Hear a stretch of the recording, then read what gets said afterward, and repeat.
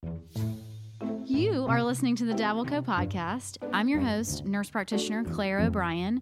In healthcare, we have so many questions about what's trending versus what's actually the truth. So in this show, we're going to get to the bottom of it. It's health, it's wellness, it's beauty, explained by the people who actually know what they're talking about.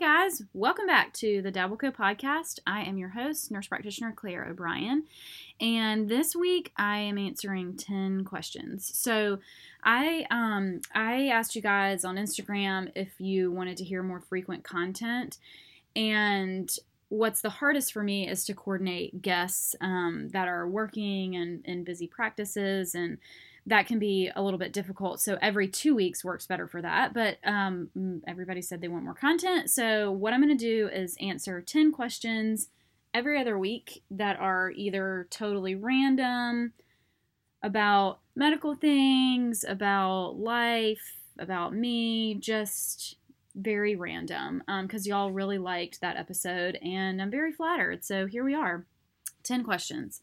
So the first question, we're going to dive right in, Botox breakdown. So we've got tons of questions about the kind of the different nuances, when to get it, where to get it, why to get it, how to find an injector. So the first thing I would say about when to get Botox, this is kind of a hard question to answer, but there's kind of two ways you can do it. So you can wait till you get wrinkles, which can be literally any age. I think everybody wants to know a specific age, but I will tell you, I have 40-year-olds that barely need any Botox because they're just not super expressive and strong in those muscles. And then I have 25-year-olds that need a ton because they're very expressive and they've got like deep resting lines. So there's not a good age. I mean, the age is whenever you feel like you'd like to take that on. So you do you, and you get Botox when you're ready. For me, it was around age 30. I was a person who could have easily started in my 20s. I have really expressive facial muscles, which is kind of funny if you know me. I'm just expressive, and had really deep resting lines. So I started around 30, but then I had a child and nursed forever, and then basically got pregnant again as soon as I was finished nursing and blah, blah, blah. So there was like a 4-year period where I couldn't get Botox. It was very sad for me. And now I'm kind of working backwards to combat that. But, you know, it's totally different. So if you're 25 and you feel like you are getting resting lines and you're ready to get Botox, don't let the haters get you down. It's okay. There are absolutely people in their 20s and people in their 40s who need totally different things. So it's hard to know. Botox is most commonly given in 2 areas in the forehead. So in between the eyebrows is called your glabellar complex, or the 11s. Some people call it their RBF lines. And then above the eyebrows, going kind of across your forehead, is the frontalis. That's really probably the most 2 common areas. And then there's a million different ways to skin the cat, right? So you can get your crow's feet done. There's little bunny line things that form on your nose. You can get the corners of your downturned mouth done. You can get smoker's lines. You can get a lip flip. You can get your chin done. I mean, all kinds of stuff. So really just whatever bothers you is what you should focus on. And how to find an injector, I personally think is, I like word of mouth. And the reason I like word of mouth is because I think you can tell with friends and family, better than like a paid advertisement, who's going to work for you. So finding an injector is a really personal thing. You can go to the quote unquote, best person in town. And if they don't fit your aesthetic, or say maybe they don't spend that much time with you, or maybe they spend too much time with you, who knows? You may not be as comfortable with the results as, the person down the street who has a smaller practice or a newer practice. So, I mean, it's really all over the place. I would like to give a personal pitch for the Skin Click because that is who I inject with. And that's, I love everyone who injects with us. So, I'm kidding, but not kidding. Yeah. So Botox, it's really personal. get it when you feel like you want to get it. Preventative means that those resting lines, meaning that when you're not moving your face, the lines go away. So if you want to be preventative, you should start getting Botox before that happens, if that makes sense. So I feel like that's hard to describe in a voice, but it is what it is. All right, so taking a hard left. Got a couple of questions about vaccines, per usual. And one person said, respond to / clarify the idea that mandated vaccines are bad because some people are allergic to vaccines. Okay, so this question specifically. If you're allergic to something, an ingredient in a vaccine, don't get it. Just like any medication. You know, if you're allergic to, and an allergy is, I mean, I don't know how you would know that unless you looked at the bajillions of ingredients that are in there before you got the vaccine. But yeah, if you're allergic to it, don't get it. I think what this person probably meant and what a lot of the questions are about in terms of mandating vaccines is, so mandating vaccines is tricky. I know that there's something going on in California where they're trying to take away the medical exemption or the religious exemptions. So, you know, it's a really tricky conversation because are there children or adults who may have an autoimmune condition or may be immunocompromised and for a period of time specifically shouldn't get a vaccine? And should that be up to the family in conjunction with their provider? I personally think yes, that there should be exceptions for everything, right? Like, I mean, except for like seatbelt laws. I don't know, but people can do that. I'm just trying to think of an example of like how you would give it. That was a terrible example. Just move on. So yeah, I mean, taking away the exemptions, I don't really understand the logic behind that, except that exemptions have gotten so out of control that you now see states like California who've had multiple measles outbreaks in the last 5 or 10 years because of so many quote unquote religious exemptions. But the interesting thing about exemptions in that term is that like you don't even have to put what religion you are or why your religion needs to be exempt from that. So I mean, the only ones that I can think of are Christian Scientists and Scientology, I think. But then, like, the biggest or most common religions in America, Christianity, Judaism, Muslim, Hindu, don't have anything in their religion saying that you shouldn't get a vaccine. So that makes no sense. But, yeah, so, you know, an allergy is different. Mandating vaccines, it's kind of like the mask conversation that we're having now. Like, maybe it is, maybe it isn't. I don't know. It's just, I think there's such a mistrust and such a misunderstanding of why these vaccines are important. And we have to go back as providers and continue to explain to people, which we're not doing a good job of right now. We're not. We're just not doing a good job of stepping back and saying, okay, why are patients questioning this? Why are patients so afraid? So first of all, anybody in this generation, you know, that is basically under the age of like, I'm going to say probably 60, we haven't seen these diseases in our lifetime. We haven't seen measles, mumps, rubella. We certainly haven't seen polio, smallpox, all of these things that have been essentially eradicated. And therefore, we don't fear them, right? We don't fear these vaccines. And when you look things up on the Googles and it's like, you know, severe complications are rare. That says to you, well, then it's not really dangerous. Well, rare is rare, but when it's preventable, that's a totally different conversation. Like, yes, childhood drowning is rare. It's super rare. But should we still try to prevent it? Oh my gosh, absolutely. Like, so it's really hard, I think, to understand the gravity of these diseases when you've never seen them in your lifetime. And I have that conversation with people a lot about the flu because I think people don't understand how many people actually die every year of the flu, and therefore they don't think there's any utility for the vaccine and blah, blah, blah. So we're seeing it play out in real time right now with COVID because we don't have a vaccine. And so basically the universe is shut down because we've got a disease that's new. We're trying desperately to control it. It's really easily transmissible. Yes, death is rare. However, rare death still means now we're at, I think, 170,000 deaths in the course of 6 months. That is bananas. That is bananas. I mean, if that happened with cars, we wouldn't be driving anymore. You wouldn't get in a car. You'd be like, that's just not worth it. I'll just walk. And if you had to get in a car, you'd be terrified. So, yeah, that's kind of my spiel on that. I don't know the answer to fully mandating things, but what I do know is that the reason we're pushing for mandates, or states like California, whatever, is just because exemptions have gone totally crazy, and it's really sad. So, yeah, if you have questions about vaccines, always, my dad and brother are both pediatricians, and I love to reach out to them for specific things that people answer. I certainly am not a vaccine expert, but there are plenty of people that are, so if you have questions, look for the people who are actually experts in vaccines, not people who get essentially profit off of the anti-vax movement.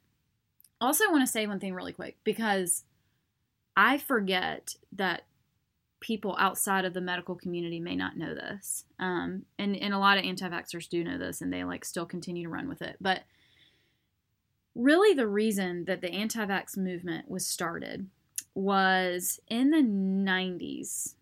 I'm gonna fact check myself while we're talking and see when this actually happened. So maybe it was 1986. Okay. A physician in Britain named Andrew Wakefield put out a paper about a potential connection between the MMR vaccine and autism, right? And it was since learned that was picked up by a couple of journals. People read it, went bananas, the whole anti-vax movement started. It was discovered after he put the paper out that he in fact worked for a massive pharmaceutical company. So what's funny is Andrew Wakefield is the father of the anti-vax movement, and he actually worked for Big Pharma. How can we reconcile these two things? You cannot. So he actually worked for a massive pharmaceutical company, totally falsified all of the information in his study. The study was then retracted. He then was tried and found guilty of fraud, lost his medical license, and is no longer allowed to use the title. And we're allowed to speak of him as a fraud. It's not, I don't have to say alleged. I was listening to Dr. Nikki Stamp's podcast this week about that movie Vaxxed, and she just said this thing that I love. She's like, it's so nice not to have to say alleged fraud. No, tried and found guilty of fraud, and we're now allowed to call him fraudulent. So the vaccine since that time has been through immense testing. So much retrospective data has been looked at and reviewed ad nauseum, which is a total waste of time and resources, right? That has shown, no, there is no connection to the MMR vaccine and autism. But yet, here we are. And this dude started all of it. And I don't even know that a lot of people realize that. So it's pretty wild. I just felt like I should throw that in there. And if you want to listen to a good podcast about that, I'll post it. But Nikki Stamp's podcast this week was really good about it. Okay, next question. So, thoughts on antidepressants versus holistic? Why do the two have to be mutually exclusive is what I would love to know. So are there holistic therapies for depression, anxiety, that work? Absolutely. And we know that, and that's been shown. What's difficult though is to say one versus the other. So do certain things like mindfulness, meditation, exercise. Do we know that those absolutely have an impact on anxiety and depression? Yes. Is it enough for that patient? That's up to the patient and their provider, right? So there are, I think very clear basic surveys and questionnaires and conversations that you have when you go see a psychiatrist or a counselor that will kind of put a score on your depression and anxiety and how much is it affecting your daily life and your quality of living. And a lot of those things are how they make the call whether or not to put you on a medication. Now, could you practice all of those things and be on a medication and have a better outcome? Yeah, probably. So I think we're definitely living in a time where we want to pick one or the other, or we feel like we have to pick one or the other, and you certainly don't.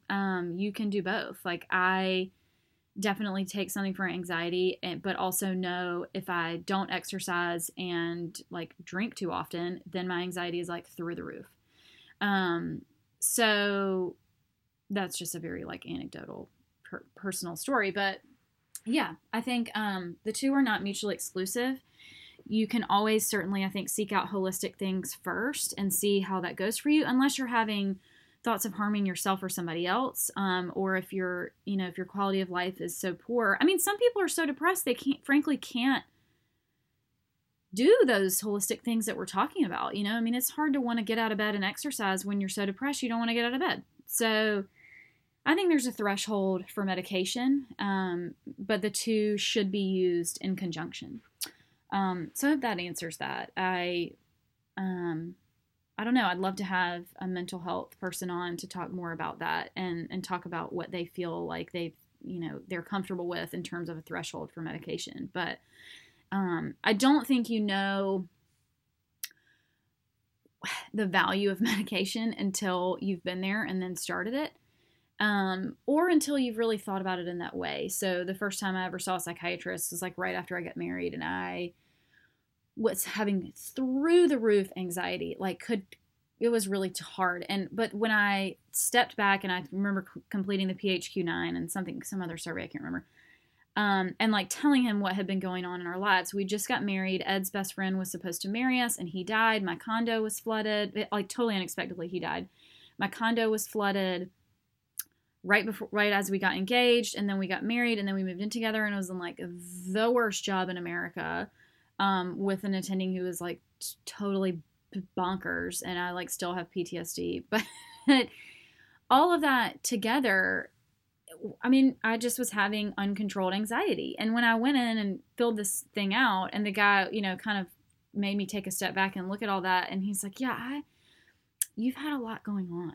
And I was like, yeah, I have. You're right. Anyway, so all that to say, I think seeing somebody, talking to somebody will really probably give you a better perspective on whether or not you might need medication.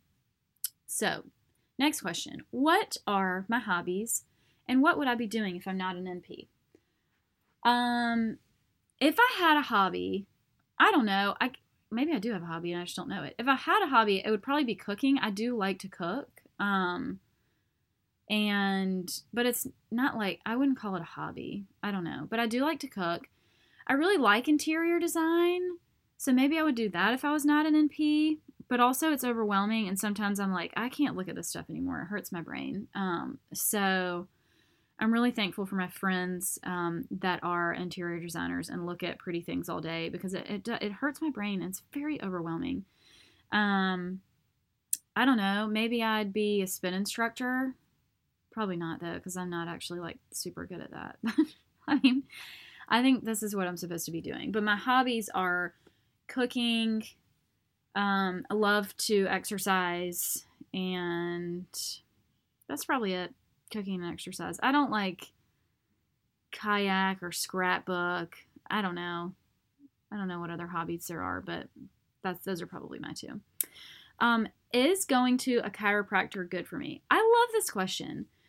Well, it's not bad for you. I know that. Chiropractors run a gamut, right? To me. So there is such a great place in medicine for chiropractors. I think they do amazing work. I saw one briefly throughout my second pregnancy and got therapeutic massage through their office. And I mean, ultimately ended up having to have a steroid shot in my hip because I got to the point where I could not walk. But every time I would leave there, I'd have such relief and felt amazing temporarily.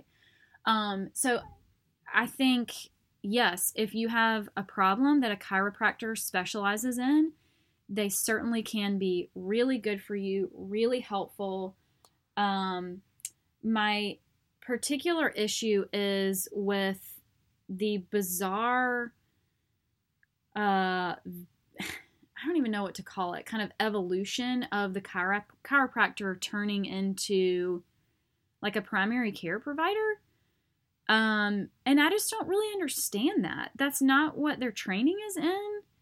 And I see a lot of chiropractors giving advice on things that are, one, medically inaccurate and not anatomically possible. Like, let's take ear infections, for example. Adjusting a spine does not anatomically, it is not possible for that to affect a child's ear infections, but yet there is evidence to show that spinal manipulations in children can actually cause injuries and be harmful. So I don't understand things like that. So I don't know. I just don't know where the expansion of that came from. But do I know chiropractors that I like? Absolutely. I think there are some really good ones that stay within their field and their scope. But like everything, I mean, I'm sure people would have the same opinion about nurse practitioners or whatever. So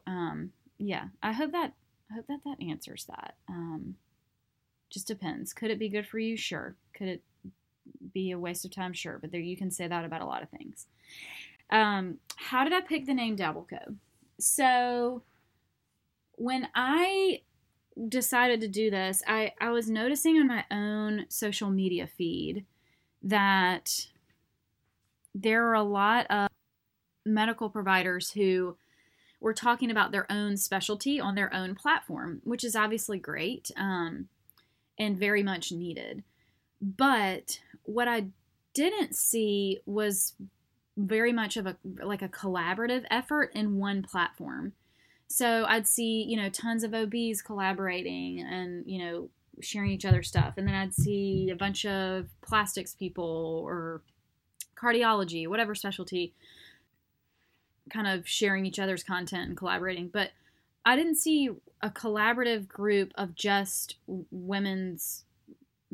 even women's health, like women in medicine. And I look at Goop a lot, really critically, but also like kind of in awe, because Goop is, if you don't know, it's Gwyneth Paltrow's platform.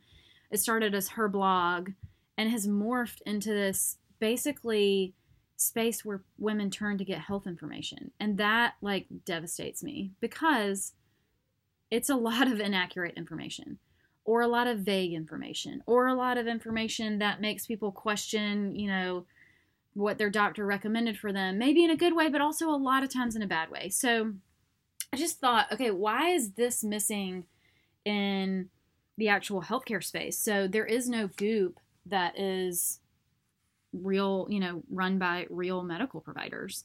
So my hope with Dabbleco was to create this collaborative platform that women in healthcare and women in medicine would want to contribute to and want to have their voices heard. And listen, running a social media platform is like incredibly time consuming. I don't know how these like physicians and NPs and PAs that have big accounts, I don't know how they do it, because it consumes a ton of my life, and I don't have like a full-time busy medical practice. So I really don't know how they do it. I guess maybe they have interns. And on that note, if anybody wants to be my intern, please let me know. And so I wanted to create a platform for people who feel like I've got something to say and I have something to contribute, but I don't have time to run an entire social media platform. So I hope that's what I'm creating. It's still growing so much. I mean, I have 12,000 followers, which is wonderful, but it's also like LOL. It's nothing. So, I'd love to see it be a huge platform where women in medicine are honored to be featured and, strive to get their content out. Because listen, not everybody wants to be published in a journal. Not everybody wants to do a full, peer-reviewed article. And that can sometimes years to get that out there. Like sometimes you just want to say, hey, this new article in JAMA came out. Like, let's break it down. From a NP's perspective, from an OB's perspective, whatever. Let's break that down. And I think that's what people are looking for. The lay person doesn't necessarily feel like they need to have the most recent, peer-reviewed, double-blinded, placebo study, but they see all the buzz about it, and somebody's got to explain it to them. And if it's not us, who is it? And I also saw a huge uptick in just these random people giving out health advice. Oh my God, I'm not even answering the question. Okay. So the question is, how did I come up with the name? So the name I knew couldn't be my name because it's not about me. And hopefully it gets less and less about me as it grows. So I didn't want my name in there. And I wanted it to imply that it's not about one thing. It's about things all over the whole span of medicine. So like we're dabbling in a bunch of different things. We're dabbling. That's all I can say. It's a verb. And CO are my initials, but it just kind of fit. Actually, my friend Lindsay came up with that, and I was like, well, that's genius. So that's how I came up with Dabbleco. Sorry that took me 12 minutes to answer that question.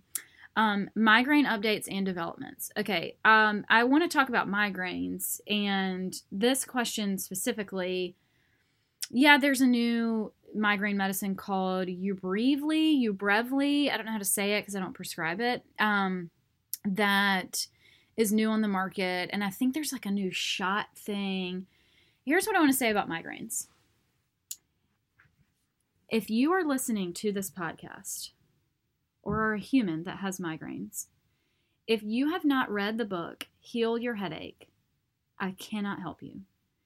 It is the most revolutionary, life-changing book for people who have migraines, and I have never heard like anyone. So I've seen multiple headache specialists. If you've been following me for any like period of time, I had brain surgery. I had like debilitating migraines for almost a year, or like couldn't get out of bed, like took a month off of work, had the surgery, blah, blah, blah. It was crazy. It was on like 3 medications. It was awful. Anyway, Heal Your Headache. I ultimately still had to have surgery, but I remember reading it and just being like, what? None of the people that I've ever seen have explained it to me in this way. It takes a concept that is incredibly difficult. So first of all, migraines are incredibly difficult to treat. They're incredibly complicated because there are so many factors that play into a bigger picture of threshold, that what's going to push you over the threshold to have a migraine, right? So we used to think they were totally vascular in nature and it was all about that. Now they don't even think that anymore. We don't even fully understand the mechanism of what causes migraines, so it's really difficult to develop medicines that prevent them and treat them. So the way that this book explains when to take and not when to take and not take medicine, what to eat, why. So, I'll just give you an example of like when I went to Hopkins, one of the first things they asked me to do is quit drinking caffeine. And I was like, yeah, but like I drink 1 cup of coffee a day. It's not like I'm like hoovering a pot of coffee. Like this is not a problem. And the NP that was started my workup was like, listen, just read this book. She's like, I'm telling you. And when I read the book and just the way that he explained threshold and rebound and being in that cycle, I was like, oh, caffeine, get out of here. Like even this 1 cup. And I'm telling you, now I don't drink any caffeine really because there's just no point. There's no need. And I understand it so much better than I understood before. So that's my migraine update basically in a nutshell, is if you have migraines or headaches at all. So a lot of people don't realize they're having migraines, and that's 100% what you're having. I actually had an argument with my husband about that yesterday. So he's like, had these symptoms, and I was like, sounds like a migraine. And he said, in all his physician wisdom, this is totally not a migraine. And so I, in my pettiness, pulled up symptoms for migraine and like read them off to him and was like, it sounds like a migraine, man. Like, I don't know what to tell you. That was really just a limerick for you guys to hear that little story and glimpse into my life. But, if you haven't read that book, all that to say, there are so many people that are having headaches, or you can have a migraine and not have a headache at all. Do you guys know that? Like, you can have all these weird symptoms. You can have nausea, sound sensitivity, dizziness, and never have a headache. And that can be a migraine, right? It's crazy. So read Heal Your Headache. If you would like to thank me for recommending this book, you can buy it through my Amazon shop, and I will make approximately 12 cents commission. I'm like sort of kidding, but also not. So that's Migraines. Heal Your Headache. It's by David Buchholz. I think that's how you say his last name. Buchholz. It's Bucholz. Awesome book. Next up is cleaning products during COVID. Guys, what does clean even mean? Like, does anybody know? Can anyone even define it? I mean, what does that even mean? That's another podcast, probably for another day. I'll say this. I am not comfortable with a cleaning product unless they can say on their label, meaning like it has been tested, that it's effective against coronaviruses. And maybe not this one specifically, but for example, I often use 7th generation cleaning wipes because they're just not Clorox, which I also use Clorox, to be clear, when I need it. But just to wipe my table down, like where my kids eat every day and they're like licking the table, I use 7th generation just to mentally make myself feel better because I actually don't think there's any difference. And Ed one day came in and was like, we gotta use Clorox. And I looked on the box and I was like, well, actually this says that it kills, flu, E. coli, salmonella, coronaviruses, because they will actually test these products against that. So, I would say for right now, and it depends on what you're cleaning, like for schools and all this stuff right now, like it is not worth it to me to have products that we don't know if they're going to protect us against this virus right now. That may change for me. I'm sure, everything's a moving target. A lot of things are probably going to change. But, Ed was talking about it this week. There's all these new cases of cardiomyopathy in very young patients that have done totally fine after they've had coronavirus for a little while. And then all of a sudden they're half dead and they have a post-viral cardiomyopathy. And what that means is a swelling, like a post-infectious swelling of the muscles around the heart, which can kill you. And makes daily life very difficult. It's really hard to recover from if they recover from it. So there's just, again, kind of going back to like, this kind of plays into the vaccine thing. Like there's so many things that are happening with coronavirus right now that we will not know the outcome and the long-term lasting effects of this for decades, right? Like this may cause sterility in, young women that we won't know for 20 years. This may cause, like that happened with measles, and little boys. So this may cause, lasting lung issues that, we just don't know because it's brand new. So cleaning products. It depends on what you mean. It depends on what you're cleaning, but I would say, yeah, that's a tough call right now. I would just, go with what we know has actually been tested, and found to be effective against coronaviruses specifically. And now for a very hard left, someone asked my most embarrassing moment, and I would like to tell you guys about the first time I did a triathlon. So I decided about 10 years ago when Ed and I were dating that I was going to do triathlons. And so I signed up for this sprint. Now I was not a biker or a swimmer at this point. I actually used to run a ton, which I can't anymore because of my hip. I'm old. So I signed up for a series of sprint triathlons, which is the shortest distance that you can do. So it's like a 0.3 mile swim, which sounds like nothing, but it's quite significant. A 13-mile bike, I think, and then like a 2 or 3 mile run at the end. I don't know. It really is not crazy. And like if you're in pretty good shape at all, like you should be able to do this really no problem. Ed's evidence by the story. So I train, I buy a bike. Actually, I loved swimming, thought I was going to be really good at that. Had always been a runner. So go to my first day, and actually my friends Lyles and Julia were doing it with me. And we're like, all have your numbers and blah, blah, blah. So we show up to the thing and I'm like, my God, like there are like clearly, this is like a training day for people that do an Ironman is what I'm finding out. But then there are tons of people like me who are just there to like bebop around. So there's people with equipment I've never seen and I don't know. I'm like, what is happening? So I do the swim and, you know, I in a pool can swim 0.3 miles, half a mile, no problem. We do the 0.3 miles in this like disgusting pond, whatever. And I'm like, wow, that was significantly harder than I thought it was going to be. So I get out, hop on the bike, and I start pedaling. So people are just flying past me, you know, which I feel like is pretty normal at this point because, again, there are so many people there that clearly, like, this is their profession and they're going to do an Ironman next weekend and they're just, like, gearing up for that. So there's people smoking me left and right. Then people start flying past me. Then I'm like, oh, that's good. Oh, by the way, you have your age written on the back of your calf. So, like, everybody can tell I'm, at this point, 25-ish. So I've got 25 on the back of my calf. So people are smoking me. You know, the smoking me is actually slowing down. Less and less people are smoking me, but that's because, like, I'm one of the last people in the pack.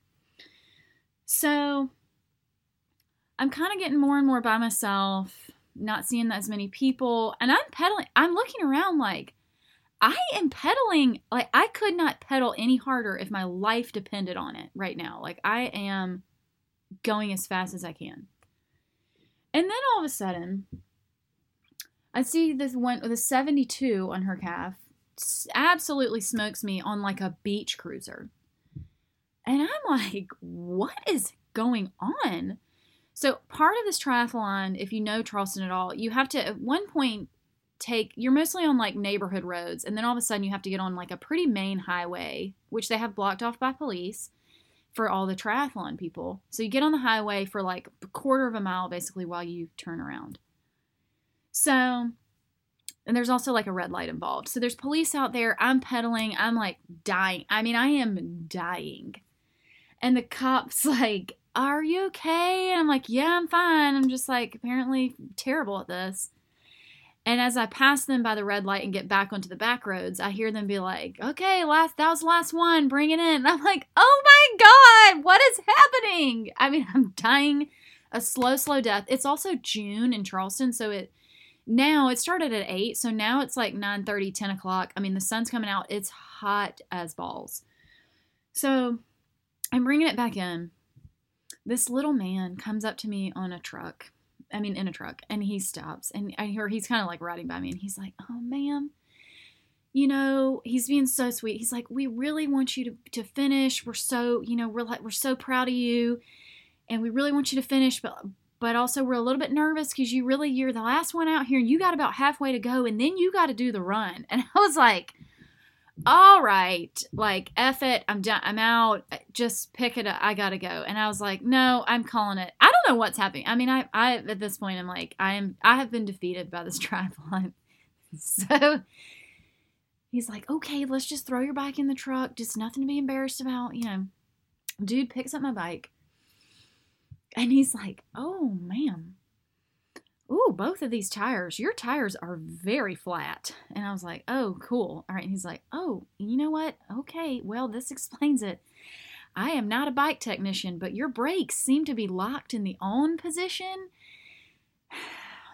Anyway, so that's my most embarrassing story. I was trying to ride my bike 13 miles with 2 flat tires with the brakes in a locked on position like a moron in a group of people. Now, the point is, I did redeem myself, and I came back and it was a series of 4. I did the next 3, and it was totally fine, and I completed them like a normal person and not a complete idiot who does not know how to operate a bicycle. The end. So, thanks for listening. I hope y'all enjoyed that story. That was super embarrassing. It is one of my favorite stories, though, of all time, because, wow, I just, you know, guys can't be good at everything. Thanks for listening.